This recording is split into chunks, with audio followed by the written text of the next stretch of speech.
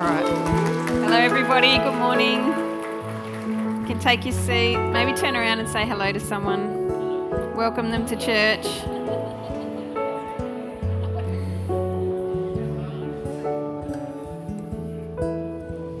I am still here. Sorry. Right. I'm just going to pray. Lord Jesus, I just thank you so much for this congregation. I thank you so much, God, that you know us. That you don't just know us, that you really deeply, deeply know us, God. That there is nothing that we can hide from you. I pray that today, God, that you would peel off those layers in our heart, God, and you would just do something incredible in our lives, God.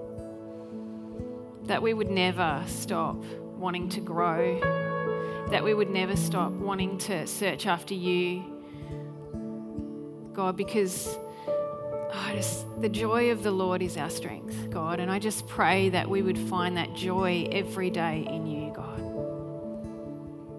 Lord Jesus, I am just sensing this morning that there are people that are tired, and not just tired from not getting any sleep, God, but I just sense that there is this overwhelming exhaustion upon us, that we're tired of the things that we do every day, that we're tired of life, that we've forgotten the joy of the Lord. And I just pray today, God, that you would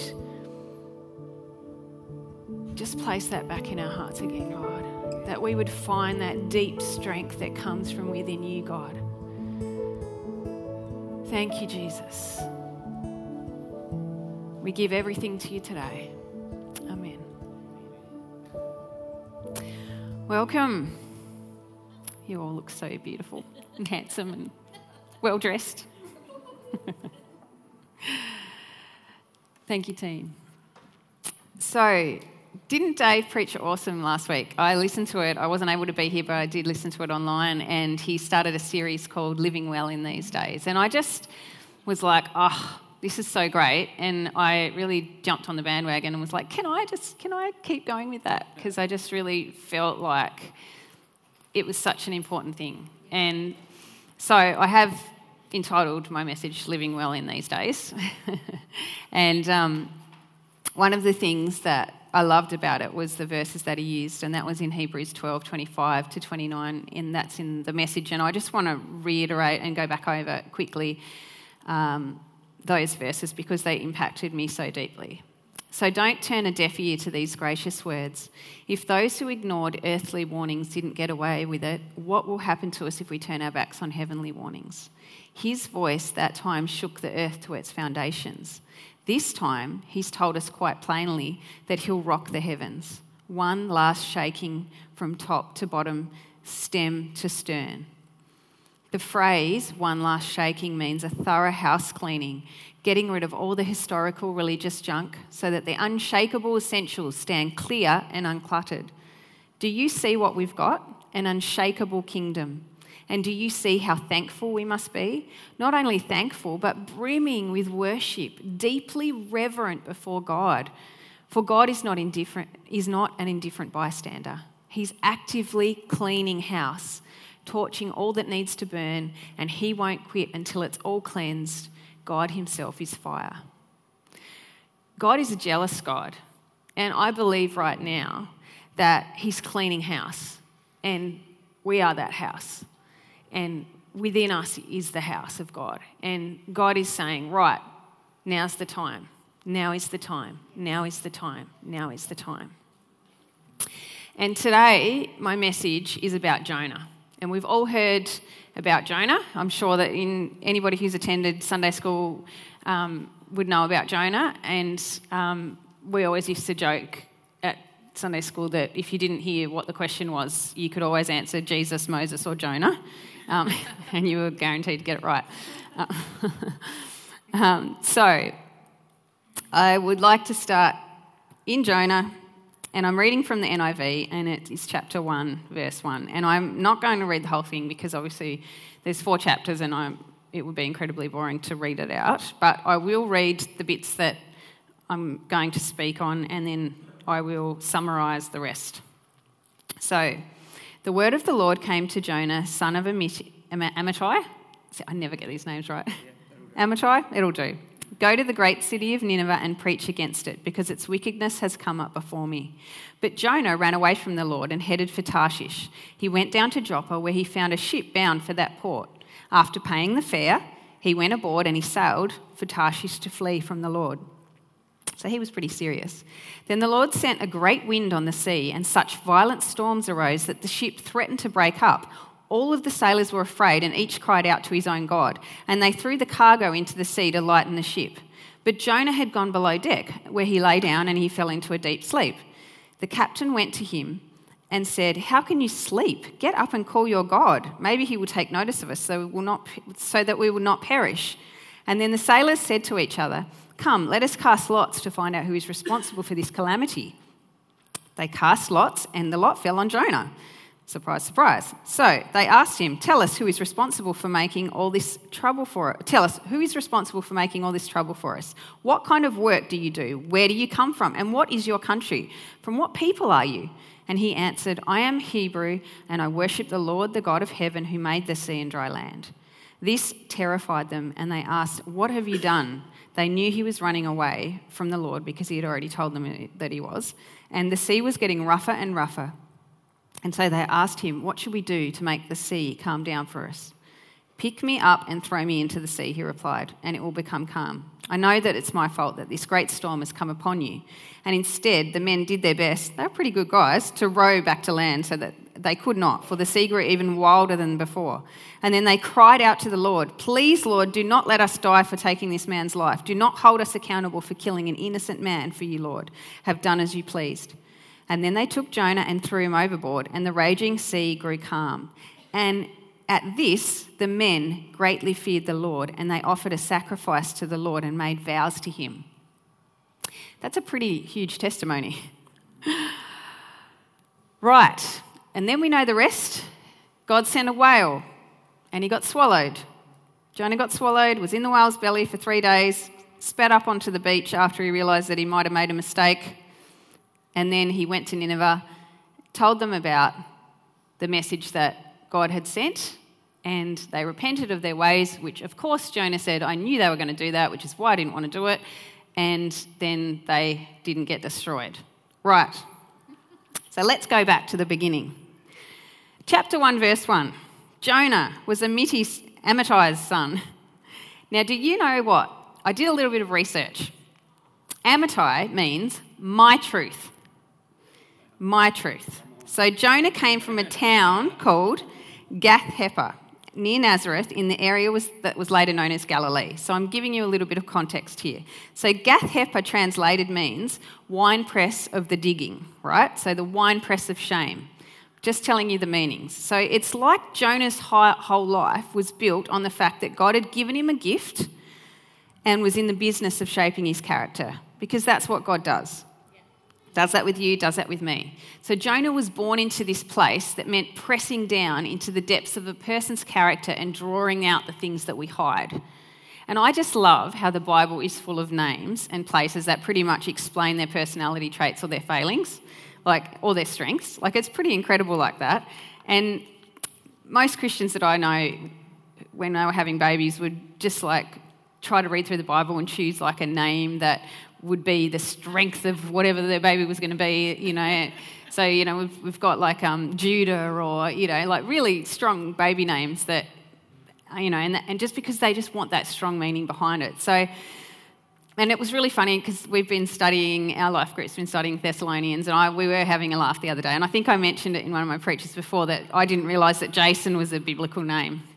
But we find out in Thessalonians that Jason was a biblical name, and he actually was a really good guy, and he was really strong, and he took the fall for some of the disciples and said, he was strength. So it came across, his story made him look like he was strong and that he stood up for the gospel, which was really awesome. So what does Jonah mean? Jonah means dove.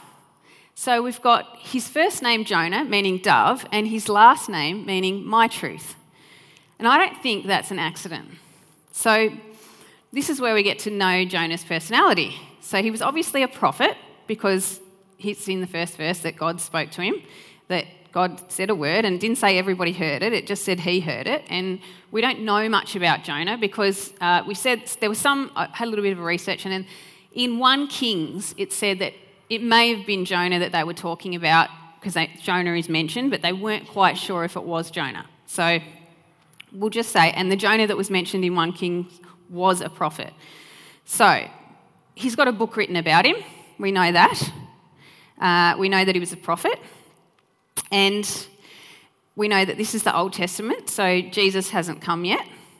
And so the job of Jonah and the prophets were to bring the messages from God to the people. So, dove, my truth. And I don't think this is an accident. I think it's pretty incredible. Because according to his gift, this could mean that he was beautiful at bringing the truth, like a dove, because who doesn't like doves? Everybody has this symbol of a dove that they fly down and it's so beautiful. And so he obviously was this prophet that could bring the truth beautifully and had a real gift for it. And that's why I think it doesn't seem like it's an accident that it was like that. So this is where the story gets interesting. So we're all made up of DNA from our parents, either our biological parent, or we may not know our parent, or maybe, you don't even know who your parents are. So, but you're made up from someone. So we all get this DNA. So with that comes good and bad traits. Sometimes you get, you don't really get to choose your traits, do you? But sometimes things come out and you think, oh my goodness, I'm like my mum, or oh my goodness, I can't believe I'm doing that, I'm like my dad. Or you think, oh yeah, I want to be like that. You grow up thinking, I know my boys, they want to be like dad. They want to be, dad can fix anything, dad can do that. And so there's really good stuff too. So whether we like it or not, that's just part of life. The beautiful stuff and the ugly stuff. And the thing about Jonah is he hears from God, and this is what really frustrates me about Bible stories sometimes, is that he directly goes the other way. Hears a word from God, he's a prophet, he needs to go and tell the people. What does he do? He runs the other way. I don't understand. I don't get it. Why would he do that? So it's more like actions speak louder than words, isn't it? When you read something like this, it's almost we can just gloss over it and go, oh yeah, well, he just ran away, that's okay. Well, no, it's not okay. It's not how it was meant to be. He's a prophet. He's meant to go and speak to the people. But for some reason, he decided that he needed to go. And we can see that from his actions. So looking a little bit deeper and maybe looking at the word, you find more in what's not said than what's said sometimes. And I just want to impress upon everybody just the importance of when you're reading the scriptures to read it, but find the context and look at what it's not saying as well as what it's saying. What's behind the words? Ask for the revelation. It's not just words. These are the truth. This is the truth. Good, Anne. Come on. Yep. Right. So we're assuming that Jonah's a book of the Bible and there's a lesson to be learned. So what is that lesson? So we don't get the full picture in the dialogue, but we've got the situation. Now, I do love Jonah so much because he's actually being really real.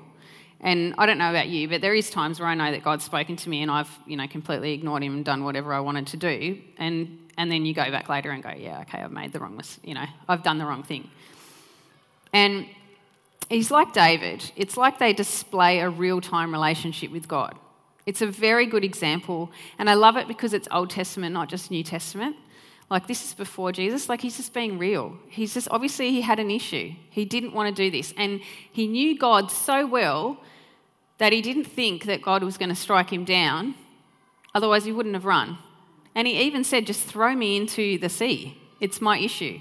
But he wasn't also afraid of saying who he was. I am a Hebrew. God is my God, of the land and the sea. He is my God. He wasn't denying who he was. He just had an issue that he hadn't worked out with God. Yeah. So it's only in retrospect that we look back and think, that probably wasn't the best way to respond. And that generally is what happens when I have a fight with my husband. You look back and go, oh yeah, maybe my tone could have been better, or maybe I wasn't so right as I thought I was. But at the time, you really believe that you have a cause. Yeah, and so Jonah is really invested in this. He believes he has a cause, and he paid to go on that ship. He didn't just run away somewhere. He actually gave money to go away, as far away as he could. So he's got his own opinions on the situation and his own humanity that's passed from his heritage, my truth. So if you're getting and understanding what I'm talking about, his generational thinking was clouding his ability to take the gift that he was born with, sharing the truth of God, and he mixing it up with his humanness of my truth. And he's got these two truths that's having a battle.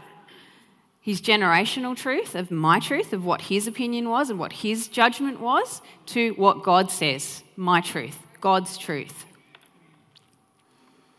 And we all have giftings from God. We also all have family traits. And he's come from this place where it's called the winepress of shame, and I thought that was an interesting name, the Gath Hepher. God recognises that Jonah has some personal growth to do, and separating his own opinion from his truth. And God love to just do that with us. He's like, right, you've got your own opinion on this, now I'm going to show you my opinion. And we're like, I'm not interested, let's just find a Bible verse that matches up with my opinion and we'll go with that. Yeah. Instead of putting it into context and going, actually, I don't want to change. And so my first point today is, in these days, it's important to recognise that you have a gift. You have a gift. God has given us all gifts. So when my son was younger, it was very evident that he had this gift, and we'll call it the strong gift of leadership on his life. And we used to know that it was a strong gift of leadership because every time we went to parent teachers, they used to tell us that it was a strong gift of leadership. Another name for that would be bossy. But we'll go with strong gift of leadership. And I'm not one of these people that thinks that my child can't do any wrong. So I know that, it is code for your child's really bossy and you need to do something about it and make sure it's kept in check, because otherwise it will be a big problem. And so, I had noticed this issue, and I'd also noticed that, when I said, who have you played with today at school? He said, no, I didn't play with anyone. I didn't like the stories. Their stories are not as good as my stories, so I just decided to run around the oval instead. I was like, right, are you sure you're okay with that? No, I'm just getting really fit. Right. Okay, and you know what? He was so secure in himself that he actually wasn't, he didn't think that anything was wrong. He just didn't want to play their games. And he was confident enough to say he didn't want to, but he wasn't movable enough to go, actually, maybe their games might be better. Maybe I just could give it a try. And I tried really hard to try to change his mind and maybe grasp the concept that if you keep on like this, you won't have any friends. And that might be okay, but down the track, it could be a little bit lonely. And he was at home one day and I could hear some friends were over and I could hear him having this going around in a circle discussion with a friend, and he didn't want to play this game, and he ran inside after a big blow up and he's crying on his bed, and I really prayed about it and I was like, oh God, I don't know how to deal with this situation. And then I felt like the Holy Spirit said, tell him he has a superpower. So I said, okay. And he's laying on his bed and he's in tears, and I said, you know what, you have this superpower. You have this superpower, and it's like this, everybody wants to follow you because you're so confident and you've got this gift of leadership on your life. But it's a little bit like Superman. He's got this strength, but he's got to learn how to use it. And Superman has chosen to use it the right way, but he could just as easily use his strength the wrong way. But he's choosing to use it the right way. And you have to learn how to harness that gift and how to use it the right way. And all of a sudden I could just see his eyes light up, and he's like, yeah, I do have a superpower. Yes, I do want to use it for good. Yes, all right, Mum, all right. And then we started this dialogue of how are we going to do that? What does that look like? What does that look like when you're having a fight with your friends? And obviously that issue got resolved and he started playing other people's games, and apparently they're better than his sometimes, so that's great. And then fast forward to 5 years down the track, we had a little issue this week where he was telling me in the car about a certain friend that he had, and he wasn't so nice to this friend because this friend hadn't been very nice to him, and he told him the wrong answer to something at school. And then just before this boy had to tell the teacher, he leaned over and whispered the right answer and said that he'd told him the wrong answer, which totally flustered this poor kid. And then, my child thought it was hilarious. And he could see my face as he told me that story. And then I didn't really have to say anything. And the next day he came back to me and he said, I'm really sorry, Mum. I went and apologised because I know that that's the wrong thing to do and I wasn't using my gift of leadership in the right way. And I was like, thank you, God. So you have a gift. It's all within you, and you just have to find out what it is and you use it for good. And sometimes there are things that stir up within us that we don't have the confidence for, or we don't believe we have a gift in, or we don't even think that we could ever do that. But we all have a gift and we all have a call. So each decision you make is a response to what God has called you to do. So you may not be able to choose a situation, but you can choose your response. And you're free to make whatever choice that you want.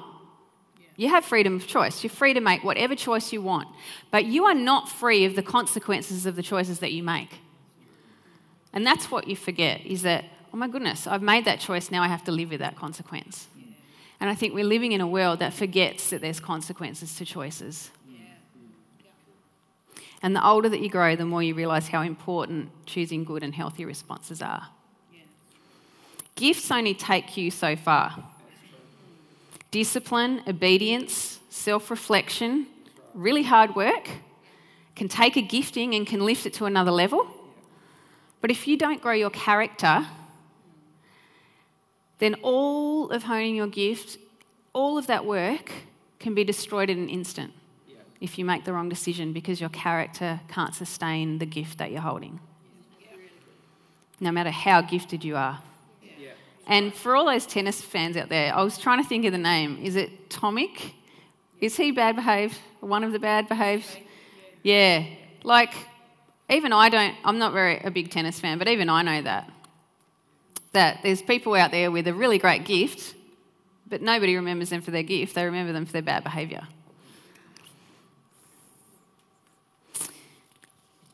Now, your gift will only ever be as big as your character growth.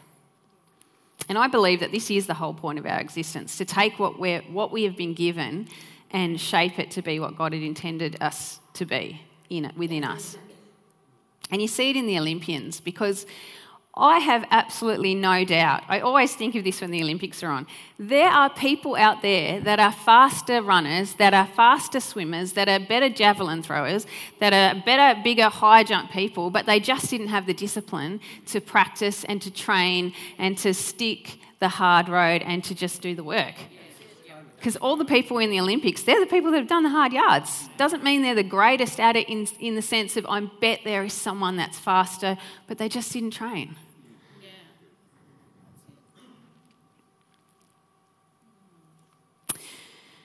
Right, getting back to Jonah. And I'd love to say that this story, I find it really incredible, because when I started studying Jonah, I thought, this is a story about, the people of Nineveh and turning back, and about a whale swallowing a man, and how incredible is that? But I actually just think it's about a guy who knew God, and they got really comfortable in himself and his relationship with God, and then he stopped growing. And I feel like sometimes I can get that attitude, and it's like, they feel like their spiritual growth's finished. Sometimes I feel like I'm finished growing in that area, God. I don't really want to grow in that area anymore. I'm tired of doing that. I did that when I was in youth. Now I'm grown up, I don't have to do that.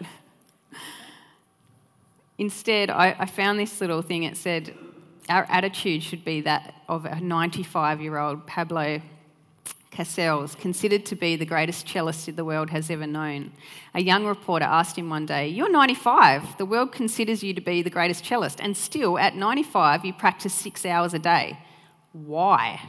To which he responded, "Because I think I'm still making progress." And I thought that was incredible. Character isn't something that you're born with. You grow it. Gifts are given, and gifts are of the Spirit, like talents, and fruit from these are cultivated, and character is attached to fruit. This means that there's pruning, and that takes planning and weeding and growing and watering. And God is into character shaping, and He doesn't care how uncomfortable it gets. Physically, He'll do what it takes for you to be living in the freedom that Jesus so incredibly sacrificed for us. Character needs to be developed. Character doesn't judge others. Character judges itself. I have been in this position so many times where I'm like, busy judging other people and how are they going and how are they going with their walk and what are they doing? And I noticed that they were doing something that wasn't probably the best. Instead of character, how am I going? How am I walking? What's my relationship with God like? It doesn't point out others' wrongs. And most of all, if I don't deal with it now, it will deal with me later, whatever issues I'm avoiding. Always comes around. It's all those issues that I'm trying to hide. And I do. I am not even joking. I had a fight about a lawnmower with my husband yesterday. I blew it up. I did. After he told me not to mow a particular piece of grass because it couldn't handle it, I still did. And I blew it up. And then I had to admit that I was wrong. God presses you till your character gets shaped. Character is how you respond. So living well in times like these takes careful consideration, careful, considered responses. Like choosing when to not get offended, even though you were hurt. Like choosing to love anyway, even though someone did something wrong. Like choosing to stay after you've made a commitment in a marriage or in a friendship or in a church because it hasn't turned out how you thought it would, even though all of you wants to leave. It's choosing and saying, actually, I give up my right to that because that's what love really is. It's like that old saying, life has no remote, so get up and change it yourself. And even Paul says in Romans 7:17-20 from the Message, "But I need something more, for I know the law, but I still can't keep it, and if the power of sin within me keeps sabotaging my best intentions, I obviously need help. And I realise that I don't have what it takes. I can will it, but I can't do it.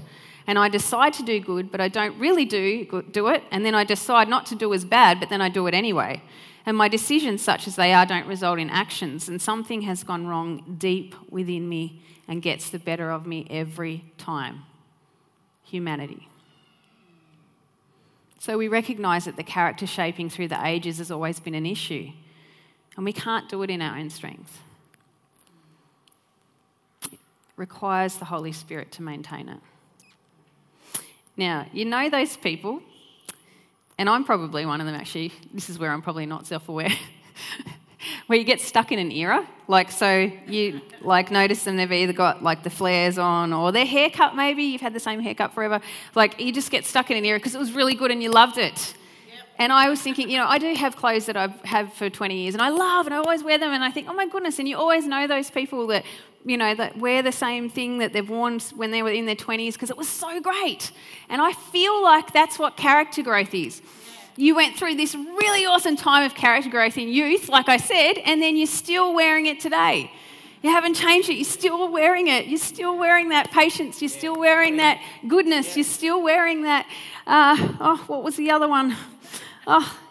Peace, kindness, All of the fruits of the Spirit. And then things get bumpy and life goes on. And then you stick with where you're at and you wear that same character you wore 20 years ago. And you love it because it was a great time of growth and it's okay. But others can see it as plain as the nose on your face. That it's from the past.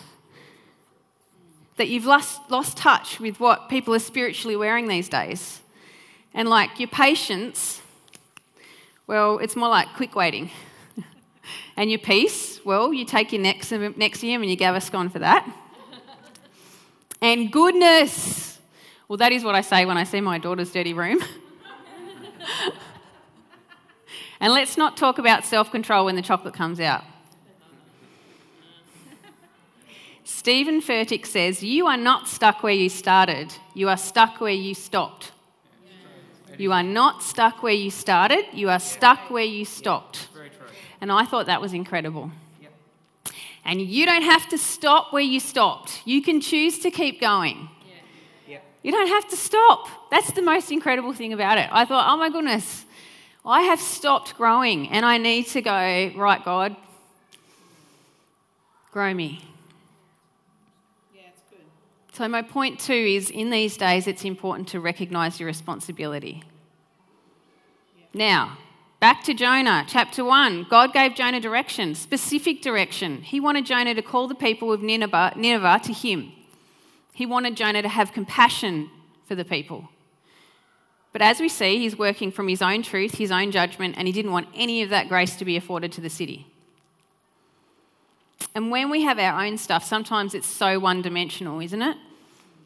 And what do I mean by that? It's like we have an agenda with it. We just see our thing. We just see our way. We only see our truth because that is our story. And that is the only version we're going with because that's our experience. We go into these situations with these preconceived ideas and understandings about things because of how we've been in previous experiences and how we felt and how people have made us feel. And we take that into the next situation, these judgments, these hurts, these things.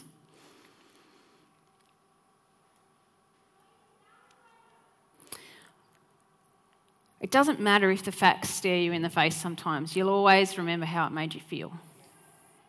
You can't see the forest for the trees. And that is how trauma can also work. Sometimes we think something happens a certain way because we're so overcome with feelings about it, when really it didn't happen quite that way. But it's how we have the muscle memory and we feel it in the moments. It's like, I had a friend that I went to school with and her parents divorced when she was young, and I was in grade 3 with her, and she just thought it was her fault. And she honestly thought, because her parents always fought about her, that she had caused the divorce.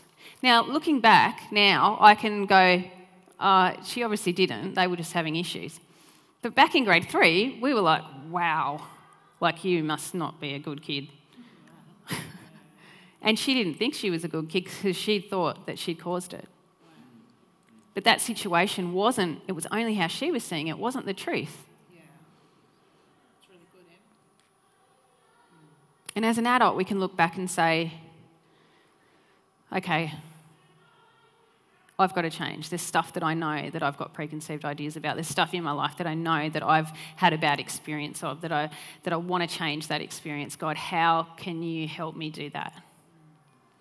He takes you back to where your growth got stunted or there's an unresolved issue, and he pokes and he stirs you.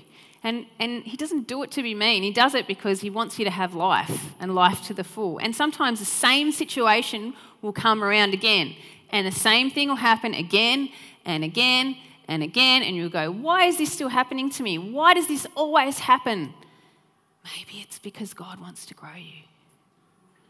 What can I learn? How can I grow in these days? It's a refining process. And we see it with Moses, with Jacob, with Joseph, with David. God spent time refining their character, no matter how ouchy their personal situation got. He spent that time. And Jonah was so stuck. You can't have a prophet that mixes his truth with God's truth, what he believed, his agenda. Or you're not a prophet. You're just another person that thinks he hears a word of God. Yeah, that's true. And has their own opinion and agenda on it. Now, this is funny. Nineveh, because I obviously went on a bit of a research thing, it was a town, as far as I could see, named after a patron goddess back then. But the most interesting thing is that Ninna actually means fish within a house. Coincidence much? Fish within a house? So I think God has a bit of a sense of humour, because considering that our body now represents a house that God lives within us, so he literally put one of his houses within a fish when Jonah disobeyed. I don't know if you found that funny. I just thought, that's such a dad joke, you know.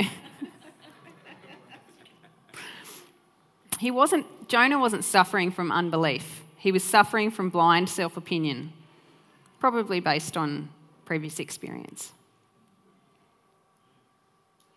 Experiences shape our ideas, our beliefs, and our heart about things, and if we don't properly debrief them with God, then it'll stay that way. So it's so important to come back to the Word of God and to use this as a measure of everything that happens to us to grow.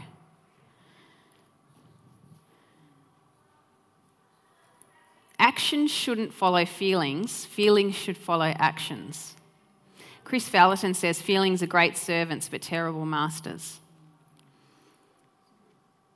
And at its core, truth is not a what but a who, because Jesus said that he is the truth. And Jesus also said that God's word is truth.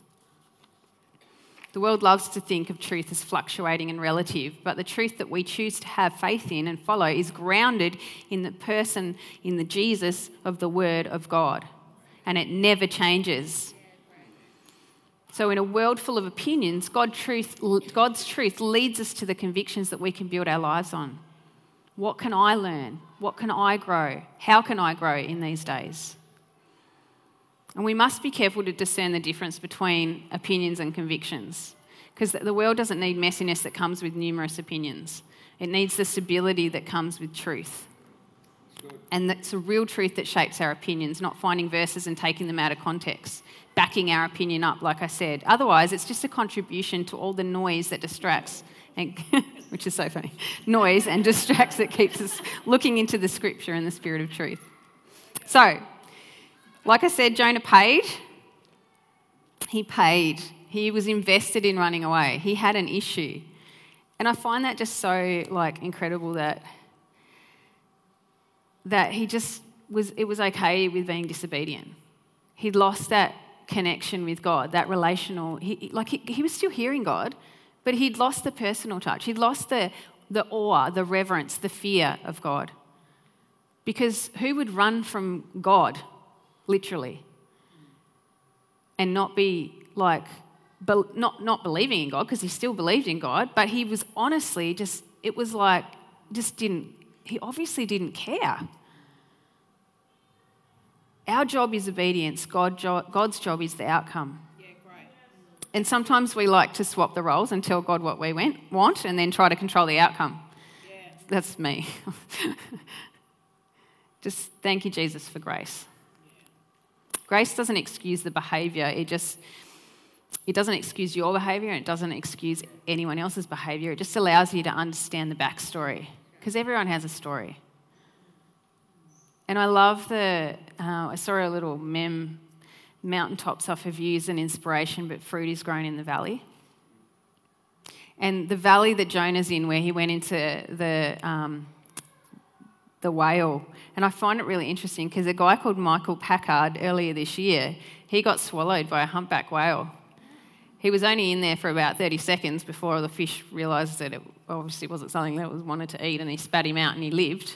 But there was also another guy called James Bartley in 1870 that a sperm whale actually swallowed. And he apparently lived, back then it says, the account said he lived inside this whale for days until it got harpooned, and they pulled the whale up onto the boat and then cut it open, and there's this guy living in there almost dead, but he still survived. I was like, oh my gosh, so this can actually happen. So, Jonah's in the whale, and I think that he really had that heart revelation, especially with seaweed wrapped around his head, because that is one of the verses, that he understands that he made a mistake. And he's in a dark, cold, awful place, and he's like, okay, all right, I give up, I'll do it, God. And he goes to Nineveh and he tells them. And then, the last chapter is where it just astounds me because, sorry, Jonah, like I said, I thought the story was about saving Nineveh, but it's not. It's about a guy that God did so much work to try to change and grow him. So much. He prepared the call. He prepared a whale. He prepared a plant. It says that, Jonah went up and sat on the top of a hill to watch to see if Nineveh would be destroyed. And then he didn't have shade, and there was a plant that grew up, and he was like, I am so entitled. This is my plant. That's great. Awesome. And then so God created a worm to eat the plant, and then he was mad again, and he was so like millennials, but he was so like, I just want to die, because he was so hot in the sun.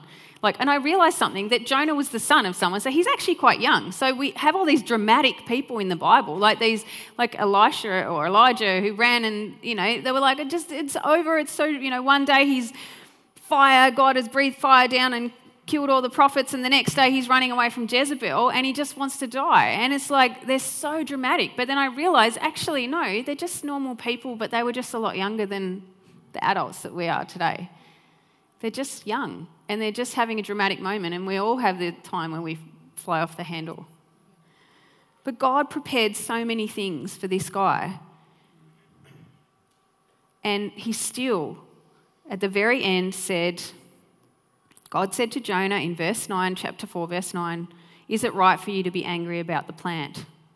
And Jonah says, it is, and I am so angry I wish I were dead. But the Lord said, you have been concerned about this plant, though you did not tend it or make it or grow it, and it sprang up overnight and it died overnight. The team can come back now. Should I not have concern for the great city of Nineveh, in which there are more than 120,000 people who cannot tell their right hand from their left, and also many animals? The last word that Jonah says is, I have every right to be angry. I am so self-entitled that I have every right to be angry. He still hasn't got it. This is not a good ending to the story. This is a story about a prophet that misses the point, misses the heart of God, misses the whole reason that he was called for. Yeah. And you know what? God still used him. The incredible thing is that God still used him. But what he missed out on was something so incredibly precious, was this incredible relationship. And I just want to finish with Proverbs 3, 5 and 6. Do not lean on your own understanding. Yeah. Do not lean on your own understanding. Because how easy is it to do that?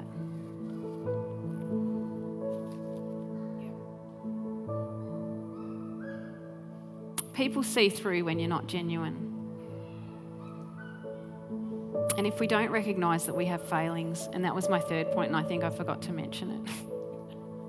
But that's my third point. Recognise your failings. That if you don't recognise your failings, you just set yourself up for missing out on the incredible relationship that God has for you with him. And the gift that you have, you probably still work in it. You probably still do it because naturally that's what we're created for. But people will see through it if your relationship in your heart with God is not in the right place.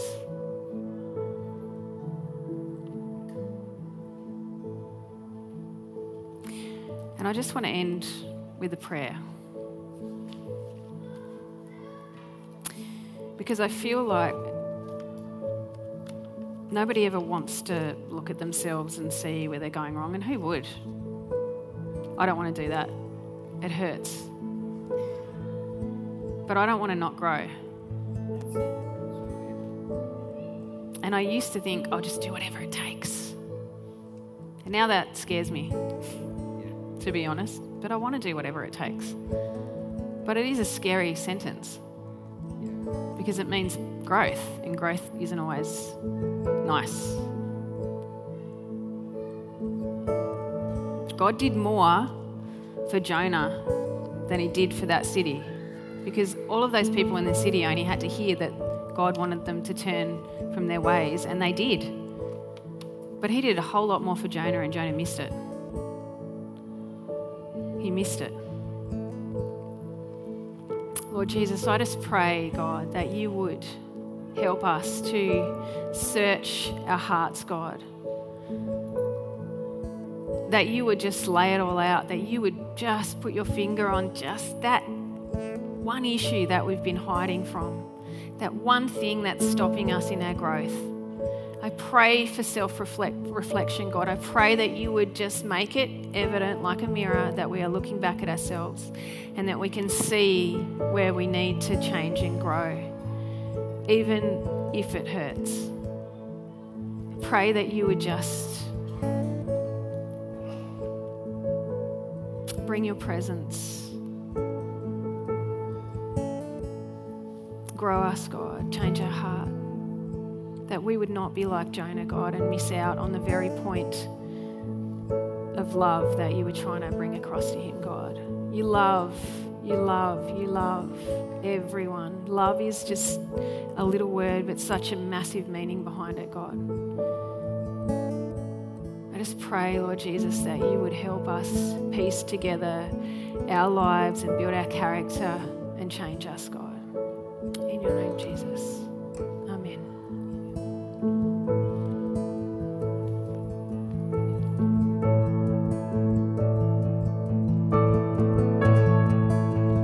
Let's stay in church as we just sing to our God as evidenced by what sort of Em said and sort of throughout the whole chapter of Jonah, just all these impossible things that only a God, our God, could do.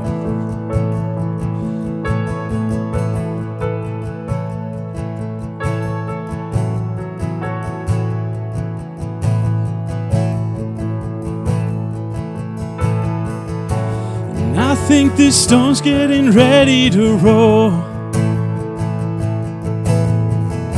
and I feel the faith that is starting to rise, and I see a world